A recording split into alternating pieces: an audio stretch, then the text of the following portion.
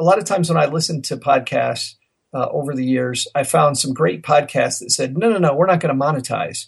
And it seems like they just don't stay around, because there comes a point when this hobby of ours, it gets frustrating. And the thing that gets you through the frustrating parts is the fact that, hey, it is putting some money on the table. So that gets me through it. And then I'm happier. And then my listeners are happier because I'm still podcasting.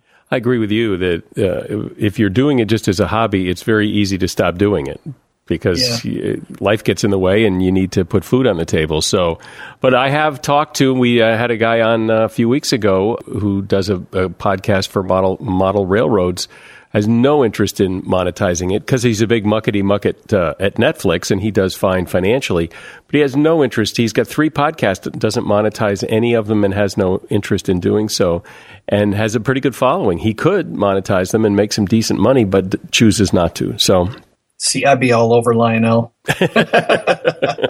Welcome to the Short Funk Podcast. I'm Tom Barbalet, and today I wanted to respond to something that's kind of been niggling away at me. I was recorded, interviewed, if you want to call it that, on a podcast called Perfect Your Podcast. I have done far more promotion of this podcast than even the podcast presenter himself, because I've talked about this periodically in my various recordings. Through this and the edit of my recording and the discussion following the recording with a particular participant, it made me realize that I haven't really fully talked about why I think podcasting should be free from sponsorship and free from any degree of influence associated with the information that is put out.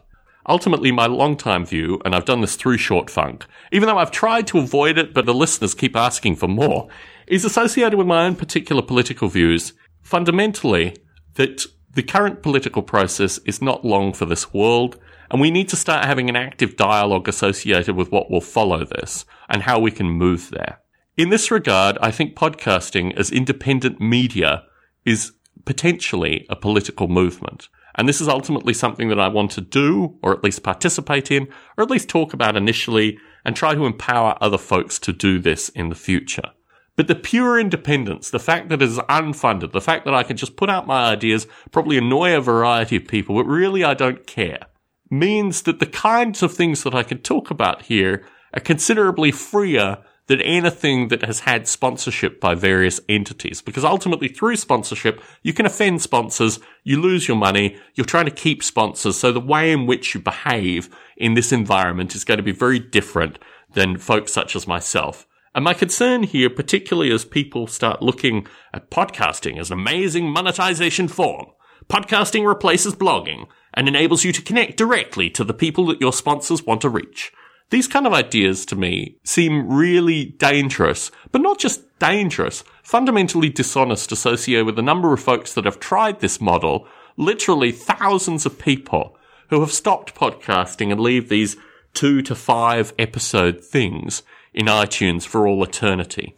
Also, it means that when people come to podcasts, people that might be considerate or interested in new ideas and independent thought, when there's this volume, this vast volume of nonsense, of failed nonsense associated with this dream of getting sponsors and creating money and leaving your day job and all the things that you really want to do, that's not a medium that enables the kind of discourse that I would like to have.